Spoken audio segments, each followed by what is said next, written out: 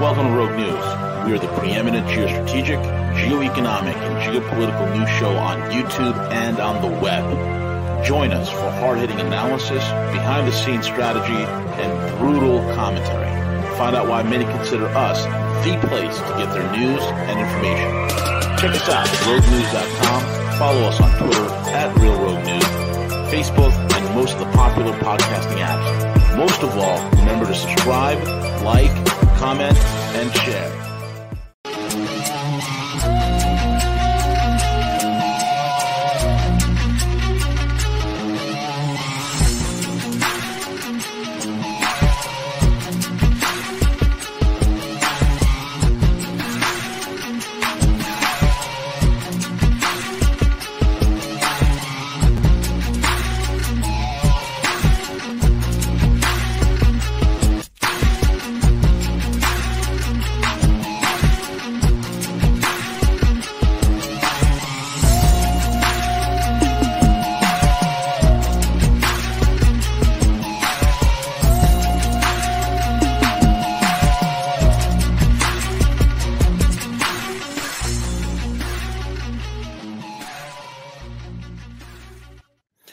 Good morning, everyone. It's V, the Guerrilla Economist, coming to you live on this edition of Rogue News in the Morning with my main man, CJ, who's working the airwaves, making sure the broadcast is coming out crispy and clean. You know what I mean?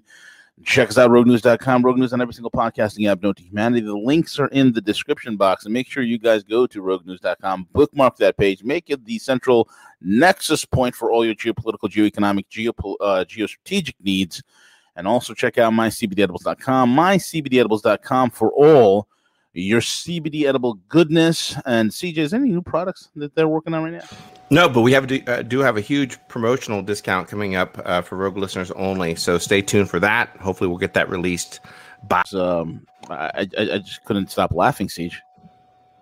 Yeah, I mean, epic failure, right? I mean, there's no other better way to describe the policy of what we just witnessed and how disconnected this administration is from reality. You know, every country has their moment, right? And I thought in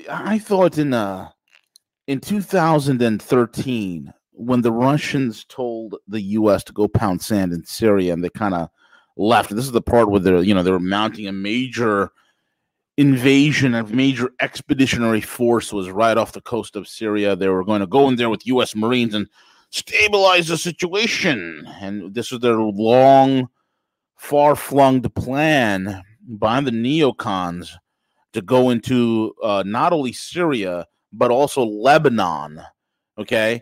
Because they took out Libya, okay? They took out Libya, and Israel was going to come in and help them with taking out Hezbollah in Lebanon and then taking out Syria. This way, their entire Leviathan platform of natural gas and LNG markets that are coming from Libya. That pipeline could be run from Libya through Lebanon, through Syria, through Israel, right? Link up with the other Qatari, Saudi pipelines that were coming out from the Gulf of the Persian Gulf, and then link it up into the hot European markets in order to compete against the massive gas giant, which is Russia itself, and challenge the Russians for the European gas market. That was the entire plan that this war was all about. That all fell apart. And I thought the Suez moment was in 2013 when the Russians told the U.S. to go pound sand, that if you put troops in Syria, in Damascus, in that area, it's going to be war. And Uncle Schmuck blinked. Okay, Uncle Schmuck blinked. And then the massive brains of the neocons and the idiots in the U.S. military and the politicians in particular, they were in Afghanistan for 20 some odd years, barely holding on to it. Just like in Iraq, the U.S. never really controlled Afghanistan. They only controlled a green zone, and that green zone was Kabul. And even in Kabul, the power was held very loosely. Just like in Iraq, you had a green zone, and that green zone is Baghdad, and they held it very loosely. They're not very good at holding countries. They're not very good at nation building. They're not very good at much of anything. They're not even good at making war. Let's be honest with you. They're great at blown apart mud huts in the middle of nowhere, but they suck at making war. Okay? And I thought the Suez moment was that, CJ, in 2013, but I was wrong. The Suez moment is everything that we're seeing right now. A colossal, catastrophic, bumbling, stumbling, moronic, absolutely laughable, abject failure that is Afghanistan is unfurling before your very eyes, folks.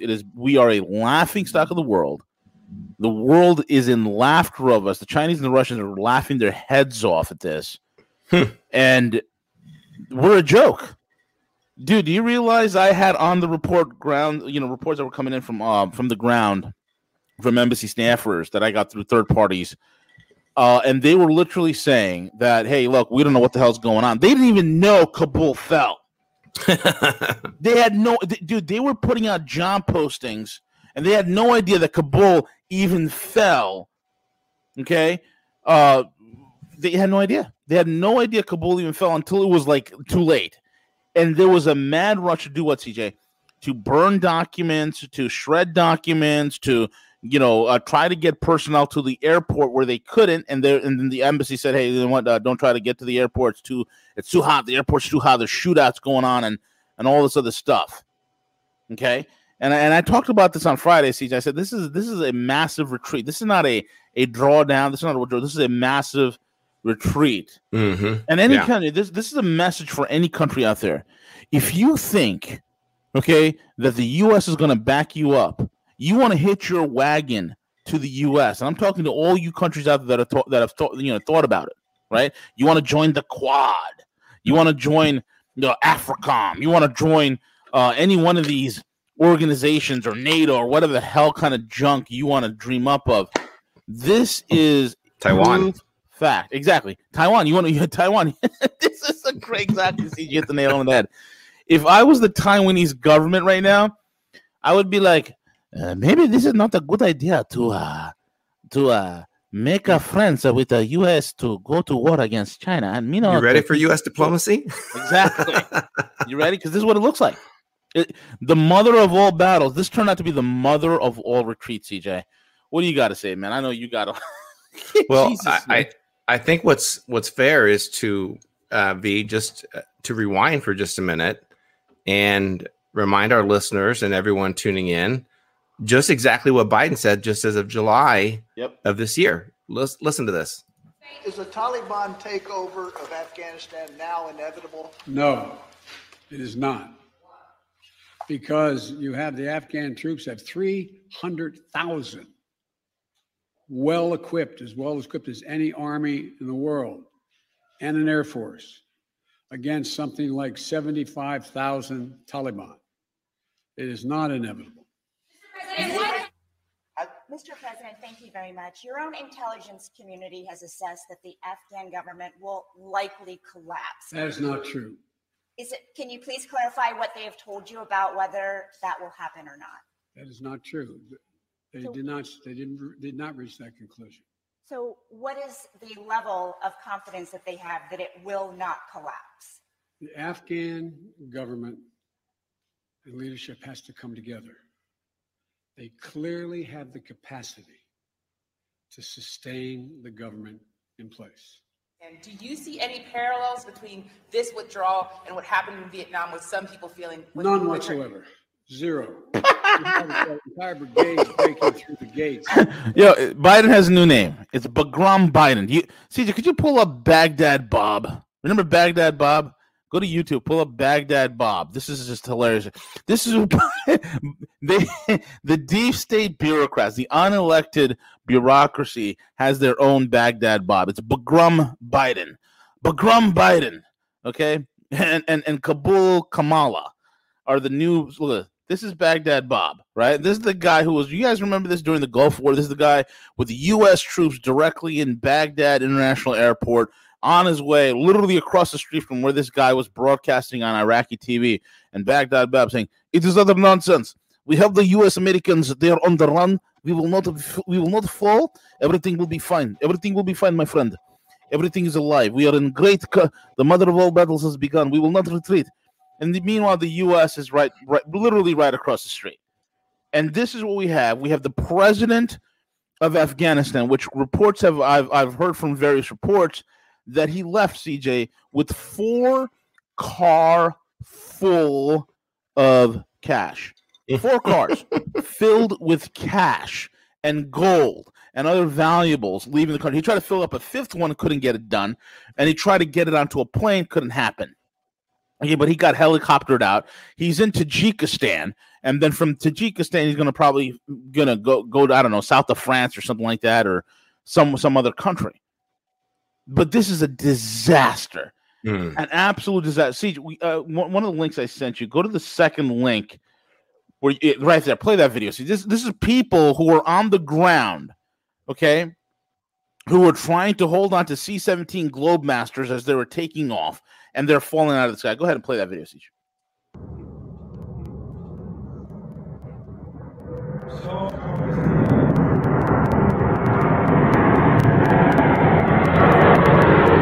Wow, there they go. Man. Enough people were able to see that. There's no way to expand or make that bigger, right? Let me find it on the original Twitter, and then I should be able to. Yeah, let's see here. Play this video as well. This is great. Look at this. They have to clear the airfield with Apache helicopters, right? Trying to get people off. Oh, it looks like it's a Telegram link. Yeah. Yep. Go to the next one. Go to the next video.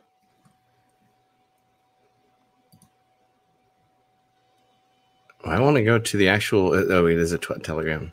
Let me see if I can find it on. Bibi, خور Bibi, چی حال است؟ چی حال است Bibi؟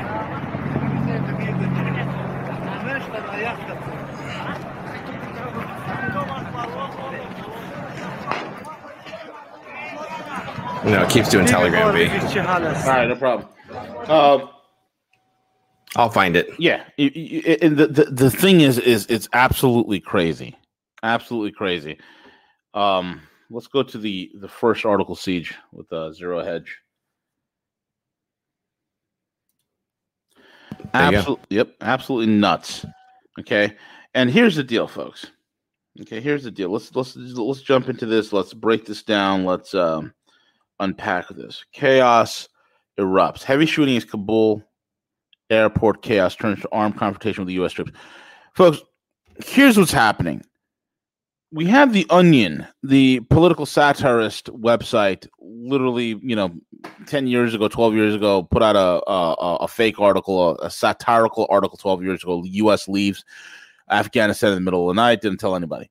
And lo and behold, 12 years later, that's exactly what happened. Okay? And what occurred is that the reports are coming out that U.S. troops are not getting answers from their higher-ups. Field commanders are calling up the chain, and up the chain is calling the Joint Chiefs of Staff. And Mark Milley, who's too busy trying to figure out his whiteness and the problem with being white, he's not returning any of those calls. In other words, much of the communication going up the chain is absolutely been dead quiet. Let's see, you got that video. Go ahead. Here it is. Up there, one falls. Yeah, that's it taking off. Let's see if there's a different angle. Yeah, but you could clearly see someone fall to the ground as soon as it took off. It like 3 people that fell. There one goes. Yep, there goes. Ugh. It's crazy. People think they can hold on to a plane because it's like Tom Cruise out of a Mission Impossible movie, and there's somebody's body. You able to play that video? Oh God. Yeah. Wow. Yeah. Tragic. Terrible. Terrible. Look at this.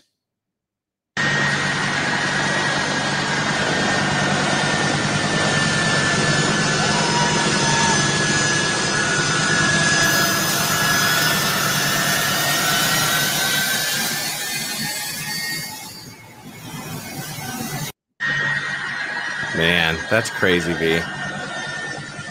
That's insane. Unbelievable. And the pictures keep coming. Look at this.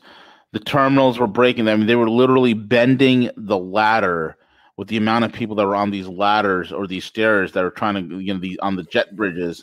They were bending those staircases on jet bridges, trying to get inside any airplane. And then every civilian flight had to be canceled. You had a multinational coalition that took over the Kabul airport. They're handling air traffic control. And the only thing going in and out is military air traffic.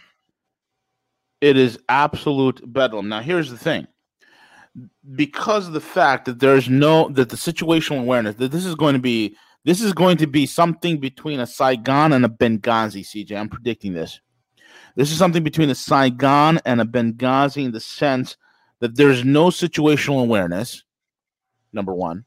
And it's going to be something similar to, it is a mix. Let me rephrase myself. This is a mix between Saigon, Benghazi, and Tehran. Do you remember back in the late 70s, early 80s, the Iran hostage crisis? Yeah. At the U.S. Embassy, right? Absolutely. This is going to turn. The worst thing that could happen right now is that this turns into a hostage crisis. A hostage crisis that the U.S. is very ill prepared for. If you cannot get personnel into the airport, and there's still personnel there, because they got to shred the documents and they got to burn the documents, all the documents, of everything that they've done, all the sensitive things that they've done in Afghanistan. Because let's be honest here, the Kabul embassy, the U.S. embassy in Kabul, doubled as a CIA station. It doubled as a CIA way station, a listening post, an operational station for the CIA as well. So there's a lot of document shredding. So in the midst of all the shredding of documents, well, guess what? The embassy is surrounded. Okay, the embassy is surrounded, and this is the reason why the great leadership.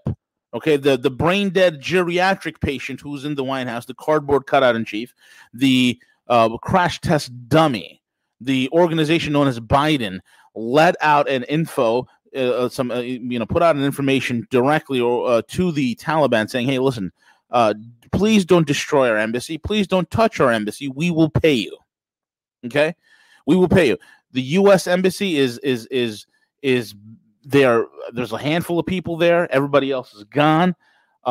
This is unbelievable, man. It's completely unbelievable, to say the least. And the potential for a Tehran-like hostage situation to emerge is very, very likely. We have the latest here. Heavy shooting as Kabul airport chaos turns armed confrontation with the U.S. troops. This is looking real bad. Death toll rose later in the day to at least 7, including reports of two armed men shot by U.S. troops. Heavy gunfire in the vicinity of Kabul International Airport. Al Jazeera reports heavy shooting in Kabul International Airport. Also, according to the AP, the head of U.S. Central Command met face-to-face with senior Taliban leaders to urge their fighters not to interfere with U.S. military's evacuation operations at the airport in Kabul, defense officials say. Evacuations chaos continue as more and more U.S. troops arrive at Kabul's international airport to restore order, quote unquote, or at least get remaining Americans out. There's no order restoring. This is a breakneck, get the hell out of Dodge as quickly as you can kind of deal. Meanwhile, at the now abandoned and chartered U.S. embassy, CNN is on the ground mingling with the Taliban. Apparently, CNN report outside Kabul embassy. They're just chanting "Death to America," but they seem friendly at the same time. Idiots. So it's a slightly peaceful protest, Siege. Mostly peaceful. Well, the good news is, I heard that CNN is reporting that the Taliban, at least when they stormed the embassy and they were doing all the looting and everything, that they were wearing masks. So let's be thankful that they're wearing masks and they're mindful of COVID during this. Yes, and I'm hearing that there's going to be some problems because especially the people in Afghanistan who are getting airlifted out, they don't have their COVID passes, so that could be a possible problem, Sage. They don't have their COVID. They promised that they would be they have their COVID passes and they would be vaccinated before entering the U.S. embassy in Kabul. I don't know, V. I want you to go first, but I don't know. This is so bad that it's almost like it's on purpose. That's my biggest fear. And so listeners understand where I'm going with this, okay? Is that I'm no Biden fan. But Biden, for the longest time, he's always been somewhat even dysfunctional. He's a statesman. He understands a lot about the way the world works. It's not accurate, right? I'm not going there. I'm not saying that. But V, what I am saying is that this is so bad, and we have witnessed now on 1, 2, 3 occurrences where Biden was not willing to pull the trigger on an escalation with either Russia or China. And my concern is if the deep state is finished with him, if the deep state is like, okay, you know what, we're going to make this look so bad, he's going to have no choice but to resign. And that's my fear, is because I don't think that there's any moral compass. I don't think that there's any statesmanship. I don't think that there's any resemblance of any compassion to humanity that we witness in Kabul Harris. Same difference, right? Might as well call it Kabul Harris. Kabul Harris. So that's my fear, V, and I have no evidence. This is complete speculation. Is that they're done with Biden, and they're not happy that he wasn't willing in the Black Sea.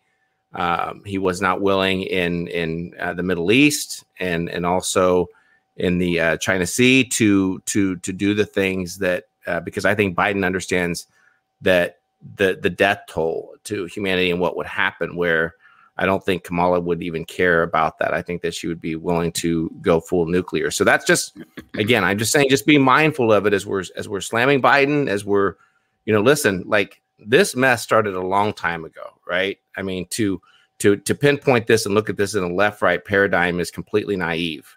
I mean, let's remember there was the Bush administration that made the terrible decision to go to Iraq, that we looked at this as that, hey, you know what, we're going to go bomb Iraq, instead of focusing in on Afghanistan and bin Laden and doing the thing. So I don't think in terms of accuracy that Biden receives all the blame. Now, in saying that, he is the sitting U.S. president. He is a sitting U.S. president that made the decision to do these things. And was he purposely fed bad information? Looking at this statement, V, of how disconnected he was in the intelligence that he was receiving. Everything that he said is wrong. Every single sentence of it is completely wrong. They can pick it apart. And even Drudge, which, again, like I said the last show, this is what scares me, is when you see these left-leaning, because we know Drudge was purchased, and they're starting to slam Biden, is I think that they're done with him. I think that they're going to get him out of office, V. And then that was not going to be Trump. It's a greater fail. Look, the whole U.S. deep state, you got to look at who it is, right?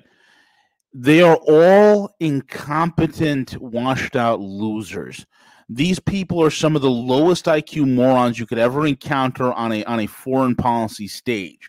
These guys are not worthy to even carry water for some of the guys who are statesmen in China and in Russia. They can't even hold that weight. Okay.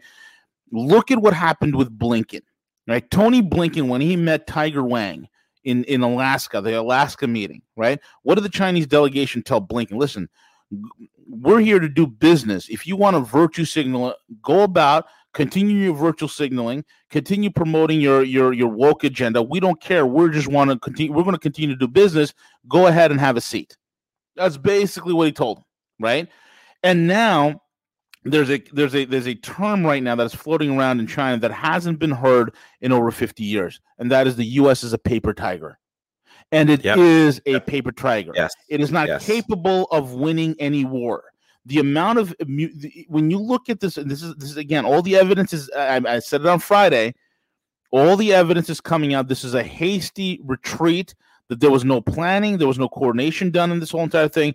This was a great systemic failure, because what is not being told, there were 143 contested provinces back on July 8th when the cardboard cutout said that the Afghan military, 300,000 armed and strong, will not fold, and they'll be able to hold Kabul and have some sort of transitional government, right? But the fact of the matter is, out of the 143, they were contested, meaning there was fighting going on, and that fighting was done not just by Afghan forces, but quote unquote, but U.S. contractors and multinational contractors who fought with and alongside U.S. trained, U.S. armed, U.S. logistics given Afghan forces. And then come shortly after the July 8th announcement where Biden was saying, oh, yeah, I'm sorry, there was 167 contested areas, right? By August 15th, the Taliban, which only had control of 90 provinces within Afghanistan back in the 9th of July, all of a sudden had control over 345 provinces. And the government, which had over 140 in control, dropped down to less than 10. So this was a defeat. This was an implosion that was happening. See, the U.S. never had control over Afghanistan.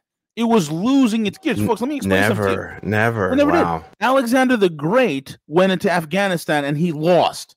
Okay? The British went into Afghanistan and the Brits lost more men in Afghanistan than in World War I and World War II combined. Okay?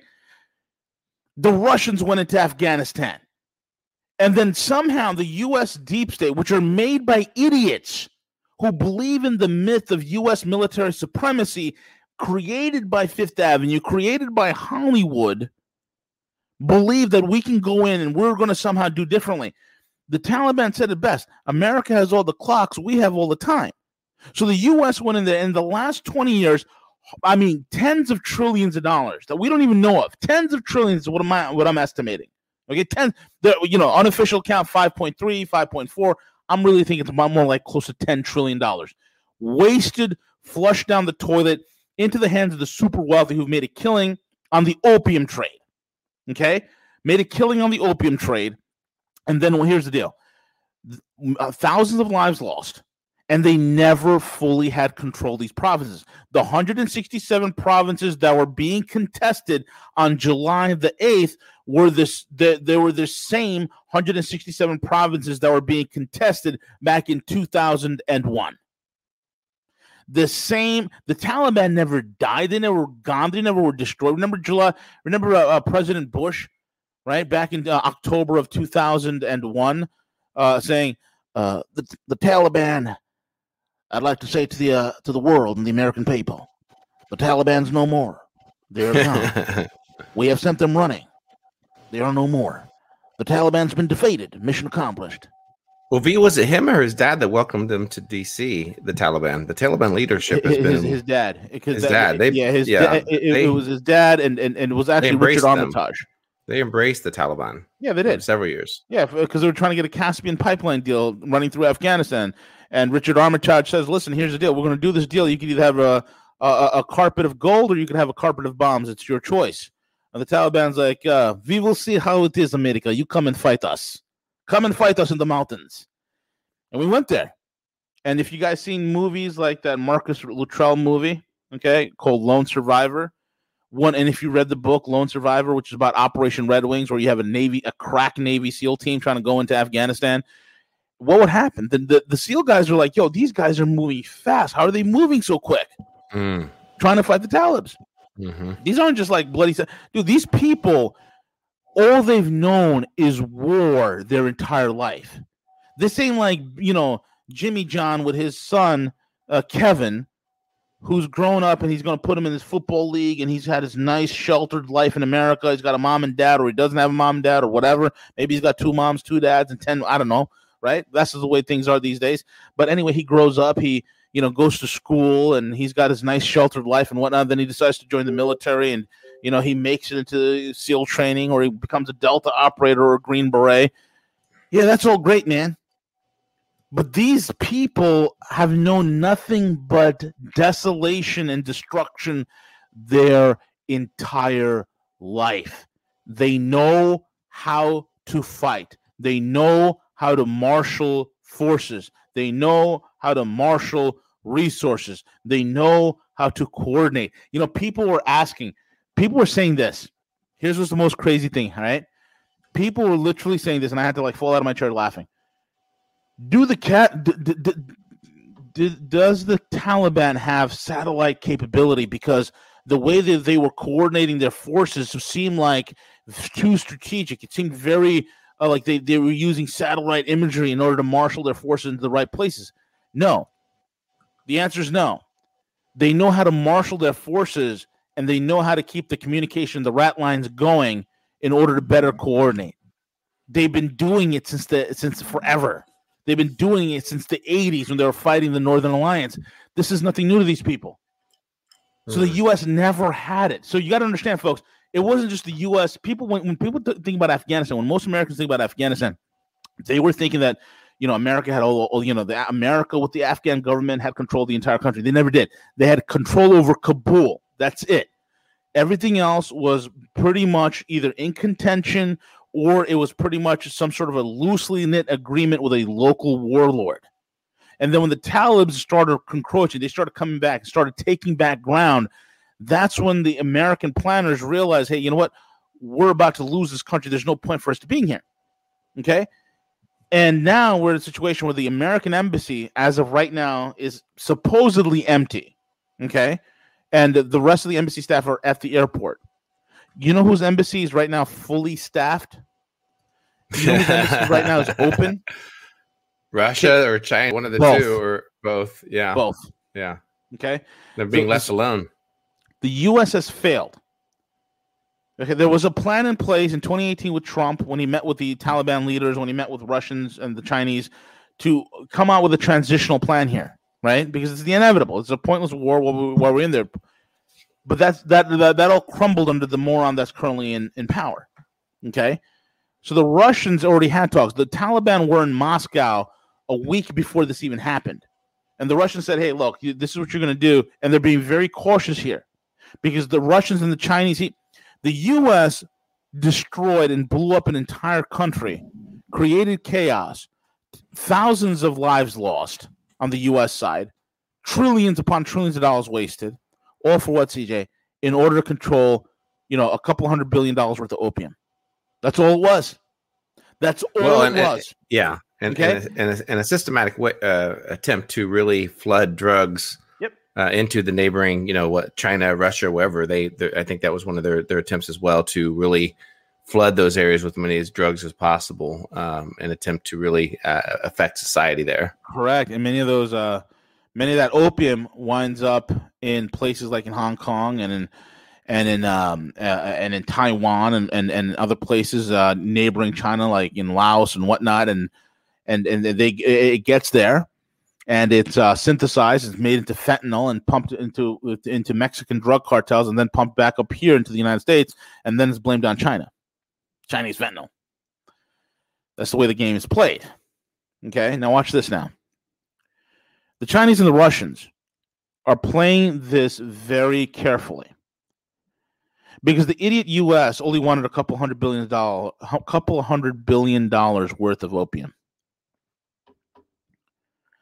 The Taliban this time around are a lot smarter than they were before. They're more organized and better funded.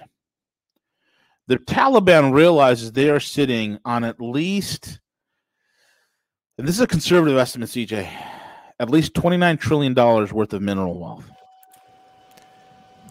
Yeah, dude, okay? I can't even imagine what's there, right? Yeah. Absolutely. Lithium, absolutely. Rhenium, gallium, infinium, plutonium, uranium, everything is under that ground. Now, the U.S. understood that it cannot extract rare earth minerals. You know why? I'll tell you why. Because as somebody who's worked in the industry of rare earths and strategic metals, I will tell you firsthand, there is no refinery capacity here in the United States. In other words, there's no real major high output refining capability in the United States or metallurgy that can handle the process of refining, synthesizing, and concentrating rare earth minerals and strategic metals. We have no capacity, we have no capability, we have no production capability to do so. So we settle for a couple $100 billion worth of heroin to sell to our own people to kill and poison our own population. The Russians and the Chinese have all the capability in the world. There's also LNG gas fields that are in Afghanistan, okay, that are coming to light. I don't know the exact number. I don't know what the proven reserves are. I don't know that as of yet, but it's there. Now watch this now. China, the Taliban has been working with China and they've been working with Russia. They've reached out and said, look, we'll be on our best behavior because the Taliban understand that they stand to make trillions. The Afghan government stands to make trillions from this situation. I don't know how things will play out. I don't know especially how things will go for women. I mean, the Taliban this time around has promised that they will allow women to work. They will allow women to go to universities and colleges and get an education so long as they do it with a hijab on. Okay?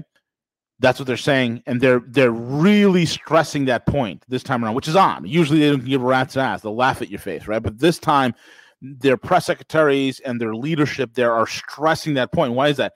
Because they understand that they need to have a squeaky clean international image.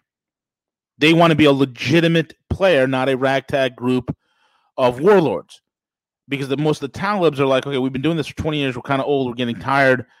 And we're sitting on $29 trillion worth of mineral wealth that we know of, maybe even more. What the hell are we doing? The Chinese and the Russians are there to extract that, to refine that, and to bring that to market. The Chinese are ready to develop Afghanistan. They could develop it rapidly and quickly, the same way they've done to Africa.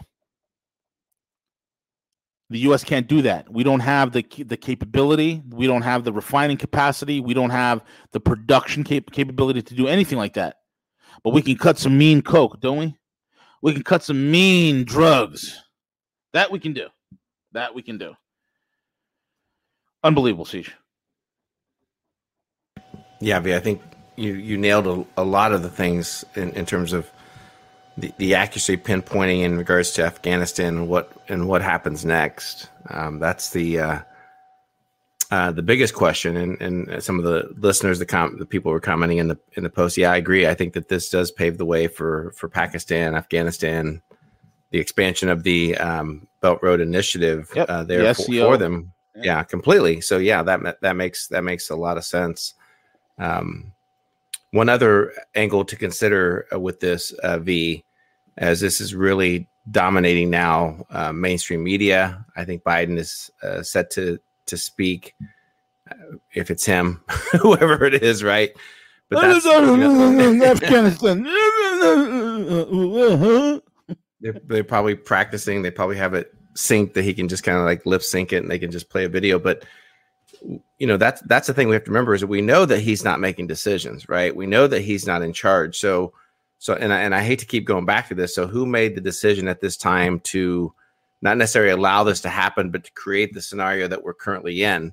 And I think within the next 30 to 60 days, I think that we will see Nancy Pelosi, Chuck Schumer potentially call for removing. We know everyone questioned. Remember back prior to the election, where Nancy Pelosi formed a committee that looked at the mental capability of a sitting administration, and there was a special group that was formed, and I can't remember the actual name of it, where they can vote, like in the event that they deem a president not mentally capable of sitting for U.S. president. Everyone kept saying, "Oh, I can't believe they're doing this to Trump. They're gonna do this and try to say he's insane or mentally unstable."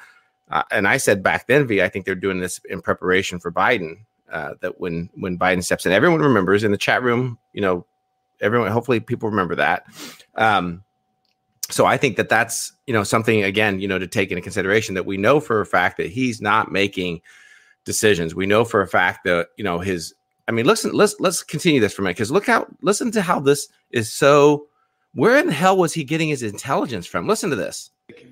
From U.S. intelligence. Iran is not the North Vietnamese army.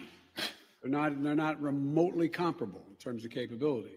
There's going to be no circumstance where you see people being lifted off the roof. Oh my God! A embassy of the United States from. They're going to be hanging from the freaking C-7. So the question now is, where do they go from here?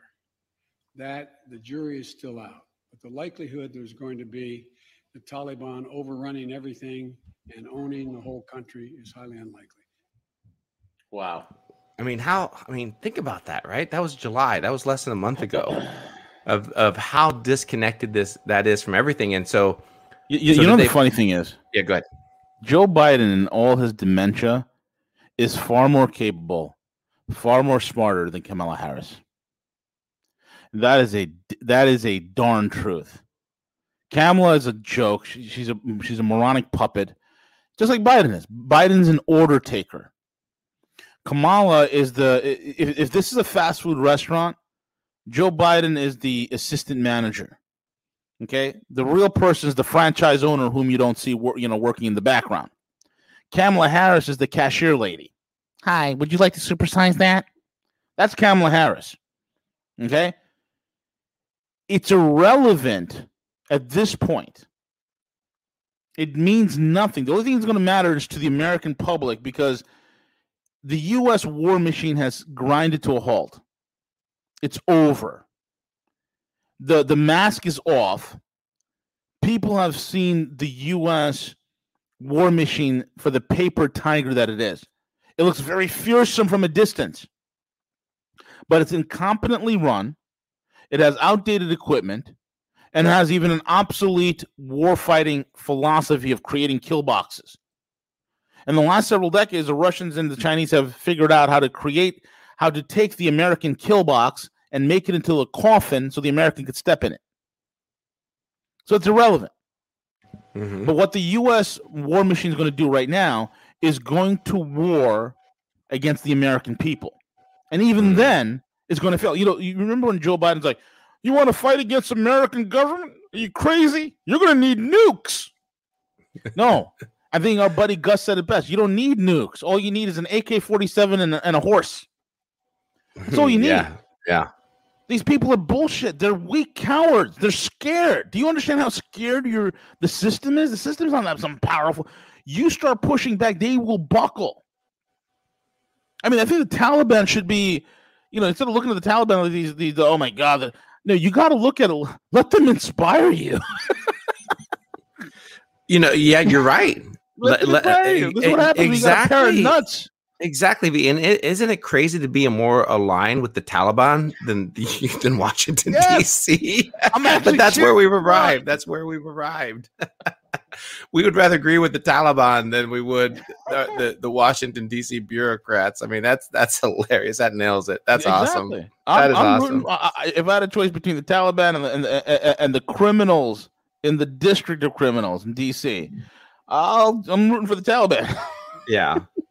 And don't you dare call me un-American. That's what I love whenever we start making comments like that, and we get the hard right patriot movement that step in and they're like, how dare you, my country, my flag, and all that. That's kind of good stuff that Hollywood produces it, and the NFL takes kickbacks from the military. So don't label us as un-American. Just and people have to understand that Washington D.C. does not reflect America. Correct. Washington, D.C. does not reflect the people. Okay. So stop pretending that it does. Okay. I mean, it just gets so frustrating, V. And one other aspect to keep in mind is that, V, we're not done with this whole mandate, right? We're not done with this whole mask, this jab. And why I'm tying that in is because Afghanistan provides a huge distraction to the American people, because we've documented how unfavorable the conditions are right now for any type of new lockdowns, new mandates, and how people are uprising and really pushing back against that. So what better way to suppress that than to introduce a new boogeyman, And so now we may have that. We may have America's next boogeyman. Granted, it's been recycled, but it could be that we're now in fear. I saw a post the other day that military generals are warning that they have their eyes on America, that terrorist attacks are going to increase in the United States. From white supremacists, CJ. From Rocky and Bullwinkle, who stormed the Capitol, and they called it an insurrection, B. Yeah. Folks, you don't need to be afraid of these people. If the Taliban have taught you anything, okay, the Taliban has took down the most vaunted war machine, supposedly, right? With all their equipment and all their special ops, more like special optics, right? With all the bravado, with all the stuff. And what they've shown us is what happens when people have a resolve and a will. And I'm not supporting anything the Taliban stands for. I can care less. That's their problem. That's their country. That's their culture. That's just the way they live. It is what it is. I can care less. But the lesson to be learned from all this, look what happens when you have a set of nuts and a will. Okay? When you have a set of nuts and a will, this is what happens. You're able to get things now if we could just organize ourselves, then we like the Talibs have done. If we could if we could even organize ourselves like the far left. Yeah. We'd be in a better position. Yeah. Yep. And stop allowing Trump to be a distraction to what that movement looks like. Yeah. Exactly correct. To get back and understand and that's why I state every time someone posts a picture of either DeSantis or Christie, what state is she in? She's a real patriot. There was a picture of her the other day Christie with Noam, on a horse with the American flag, and I can't remember what she did, but they're like, yeah, she's going to be our next president. I'm like, no. I hope not. I'm like, no, let her stay at state level. Like, don't try to convince any state representatives right now that are winning in their state to get involved in the federal chaos of the Democratic or Republican national elections. Don't do it. Don't do it, because it's the entire system that's broken, people. Okay, stop trying to fix a system that doesn't work. Okay, stop participating in it. That's the key. Whether it's banking, financing, and getting involved with cryptocurrencies, or disrupting the banking system by going into gold, silver. Stop participating in their systems that are designed to make us fail. One of which being the voting system, unless you're dealing with local elections, which that's what they have their eyes on next. And that's why they're trying to introduce all these crazy mandates in regards to mail-in ballots, in regards to, asking for an ID is voter suppression, all that bullshit that they're going to continue the next few months. And, like I said, I saw an article the other day, and I think it was the AP that reported this, but unconfirmed, and I don't have a link to share, and I'm too lazy to go Google it and look it up right now. But I believe that the administration is getting ready to increase food benefits. I think it's called SNAP benefits, the welfare, basically the food program. They're going to increase it by 25%. Oh, beautiful! And that will be that's going to blow out Obama's record. Obama had 52 million on food stamps. It's going to blow them out, bro. We're going to have 80 million. We're going to have 100 million on food stamps. It's going to be wonderful, right? So everyone needs to understand, like, everything that folks, we're witnessing. Milk the system. Go get a food stamp and go buy some lobster. Yeah.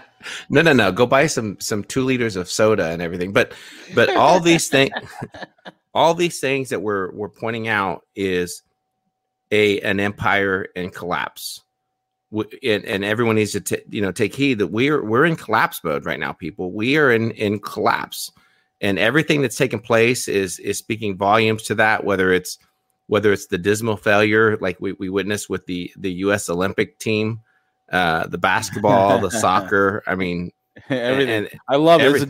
God is speaking, CJ. God is speaking.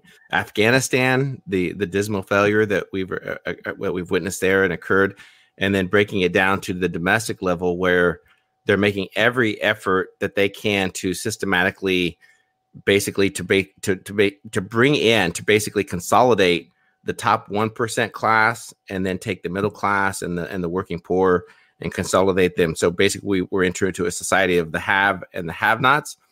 And at the same time, they leverage all these things to systematically, impede and put all these control measures in place in regards to society.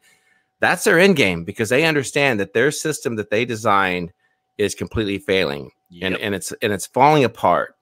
And my hope is that someday, whether you're a first time listener or you've been with us for the last 10 years, however long we've been streaming, is that you start listening and sharing our broadcast and trying to reach a bigger audience to get this message shared and to really make a connection with people. Maybe it's too late to change people's minds, and that's okay.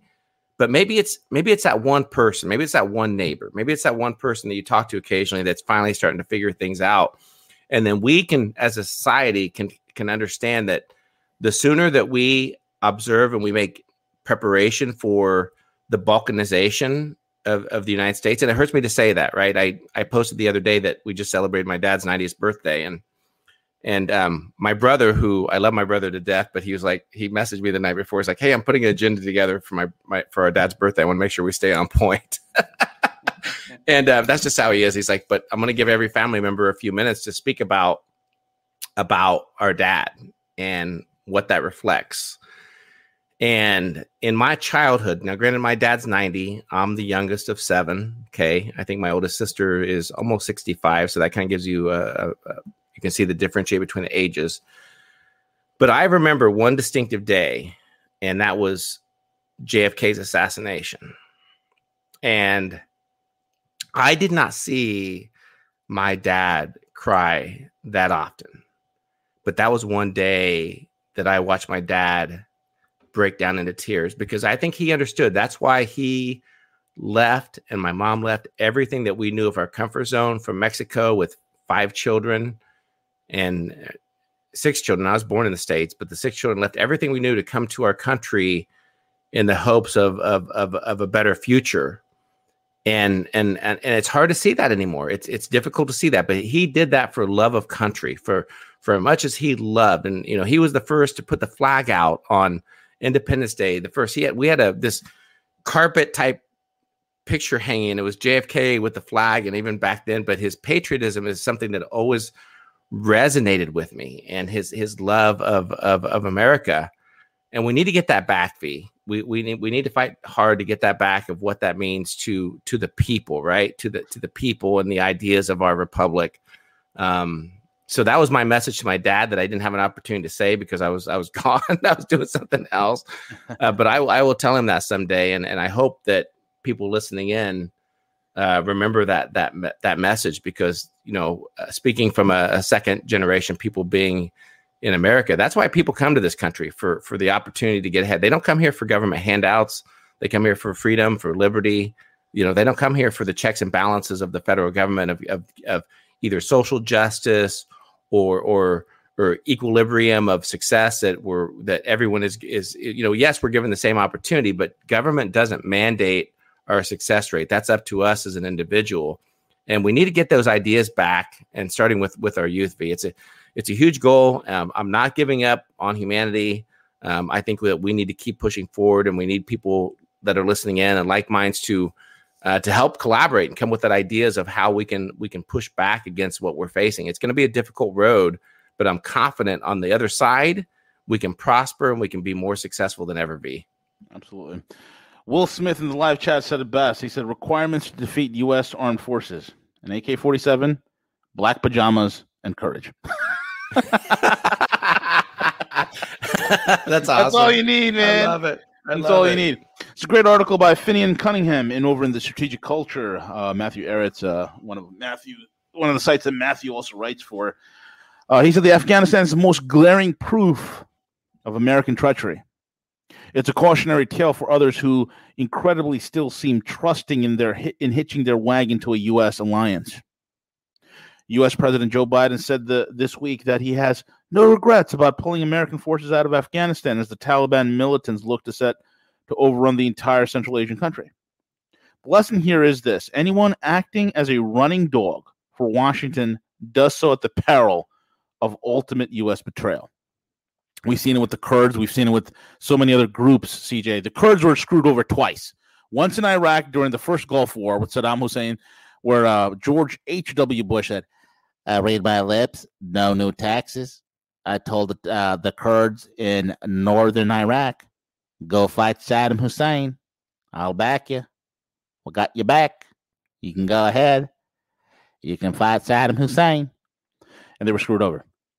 And then in 2013 and 14, the U.S. was screwed over. The Kurds screwed over the U.S. again, this time with Obama.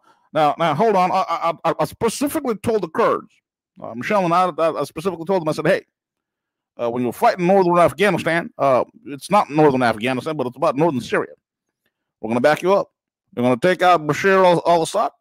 He gasses his own people. And tell you guys to go in there, and we got your back. And, of course, it didn't. And now we have the U.S. abandoning Afghanistan, just like the U.S. abandoned Saigon. They abandoned South Vietnam. They've abandoned so many places, man. It's ridiculous, right? U.S.-backed puppet regime in Kabul has done what Washington's bidding for nearly 20 years. And after 20 years, folks, of feudal war at the cost of hundreds of thousands of Afghan lives and trillions of dollars, Uncle Schmuck has decided to pack it up, get out, and leave the Afghans to their miserable fate. And as the Taliban take over one provincial capital after another, U.S. intelligence agencies are warning that the Kabul regime could fall within a month. It happened overnight. And callously, Biden this week told the Afghans that they have to do their own fighting. Whatever happened to the lofty American vows of nation building or fighting terrorism or defending democracy and protecting women's rights? It's a sordid story with much. I'm having some feedback. Some sort of sound is coming. My bad. There you go. It's a sordid story with much historical precedent, illustrating how, at the drop of a hat, Uncle Schmuck is liable to hang erstwhile allies out to dry. So if you're watching this in Afghanistan, and you happen to be NATO, you happen to be the Ukraine, you happen to be any one of these countries that the U.S. is trying to use you as a proxy to start a greater regional war against the Russians or the Chinese, you better think twice. 46 years ago, the fall of Saigon saw the United States scurry away from corrupt puppet regimes that it had propped up in South Vietnam, as the North Vietnamese communists finally routed the redundant American pawns. A more recent example of callous betrayal by Washington was the throwing of Kurdish militants to the mercy of Turkey. We just talked about this. And when later invaded northern Syria during the Trump presidency.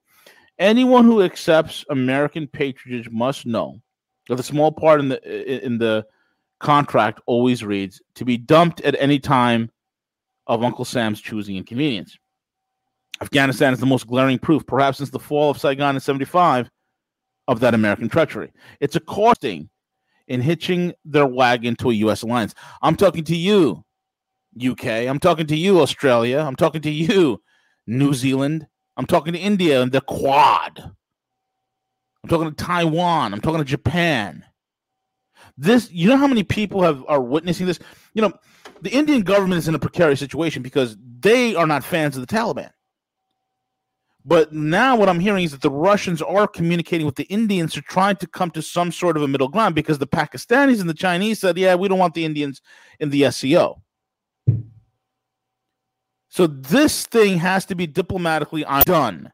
The only thing right now is that the sands of time, when you look at that little timer with the sand that goes back and forth, right? Mm-hmm. Well, that sand is running out. It's running out on the economic system that keeps this whole entire thing afloat. And their only answer here is to hyperinflate to oblivion. This is where we are. That's all I got to say, Siege.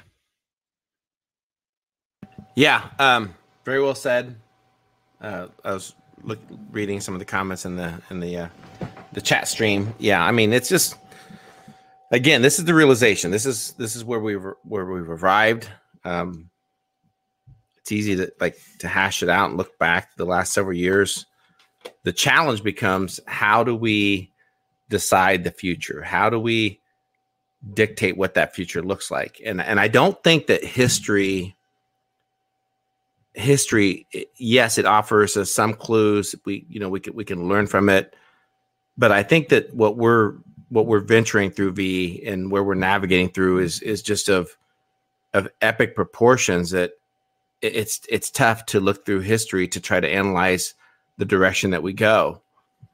I think it's primarily tied into financial models, economic indicators.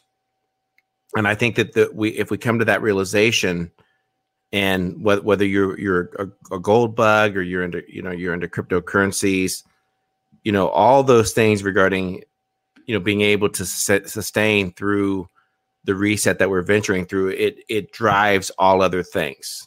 I'm going somewhere with this conversation. So the economic portion of it, drives the foreign policy. It drives the domestic policy. So I think it's just that important to really hone in and focus on that the financial levers, the mechanisms of what we're operating in, and to decide if we're going to continue participating in the current system that is getting ready to evolve into something else. I mean, I'm disappointed. Like today, I went out to a few different locations, and I was truly amazed to see the amount of people that were being so cooperative into what the government's saying. So many people that were in the grocery stores with their masks on. So many people that were walking down the road with a mask on. So many people that were driving in their vehicles by themselves with a mask on. That makes it very difficult for me to really decide to say, hey, you know what? We're going to shift. We're going to pivot. When you see that many people who are so conditioned to accept things and not question it, right? And we know that started with the educational function. So I think that we really need to start with like three pillars, three columns of fundamental things that we can start working on. And it doesn't have to be collectively, because I hate collective things. I always say that, but then I'm like, we collectively need to do this. But if we can identify three key portions of what we can do to change things, to disrupt financial, I think that education piece of it has to be one of the core columns in there, because we know that they've leveraged the institutions for far too long. Mission accomplished what they've been able to do. And the third portion is in terms of that economic development of supporting one another in whatever businesses we're doing. I think those are going to be fundamental to restoring our republic and disrupting the current status quo. So it's not going to be easy, folks. So get ready.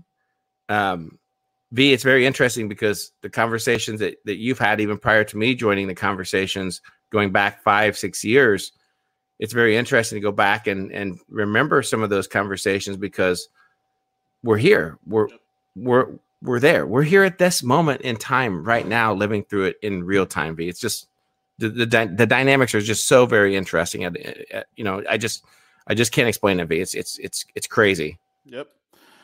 And at this time, I'm gonna go shopping for some black pajamas. I don't know about you. I'm gonna go get a black pajamas and a horse and an AK. Yeah. Oh man. Anyway, folks, we're at the end of the show. Thank you all for listening in. Subscribe, like, comment, share. Again, check out our paid sponsors, mycbdatables.com.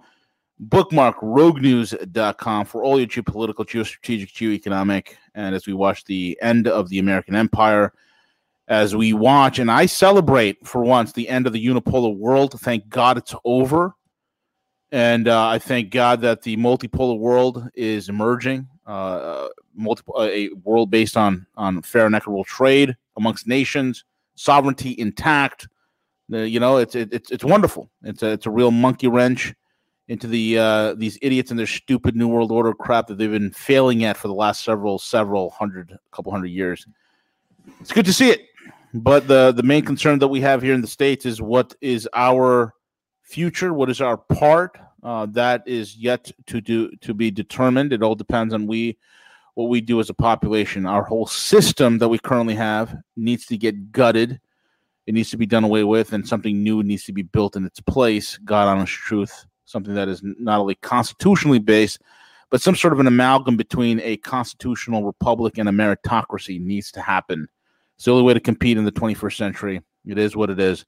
And with that being said, thank you all for listening in. CJ, take it away. Yeah, well, real quick, V. Mad Max, thank you for the super chat. And V, I'll let you know, because I know where there's a place that has cat food right now, 10 for 10, so I can get you 10 cans for $1 each. So awesome, folks. No matter what they say, it is not time to go into the bunker and eat your cat food. It's time to prep. With that being said, we're all out. Take it away, El Cuco.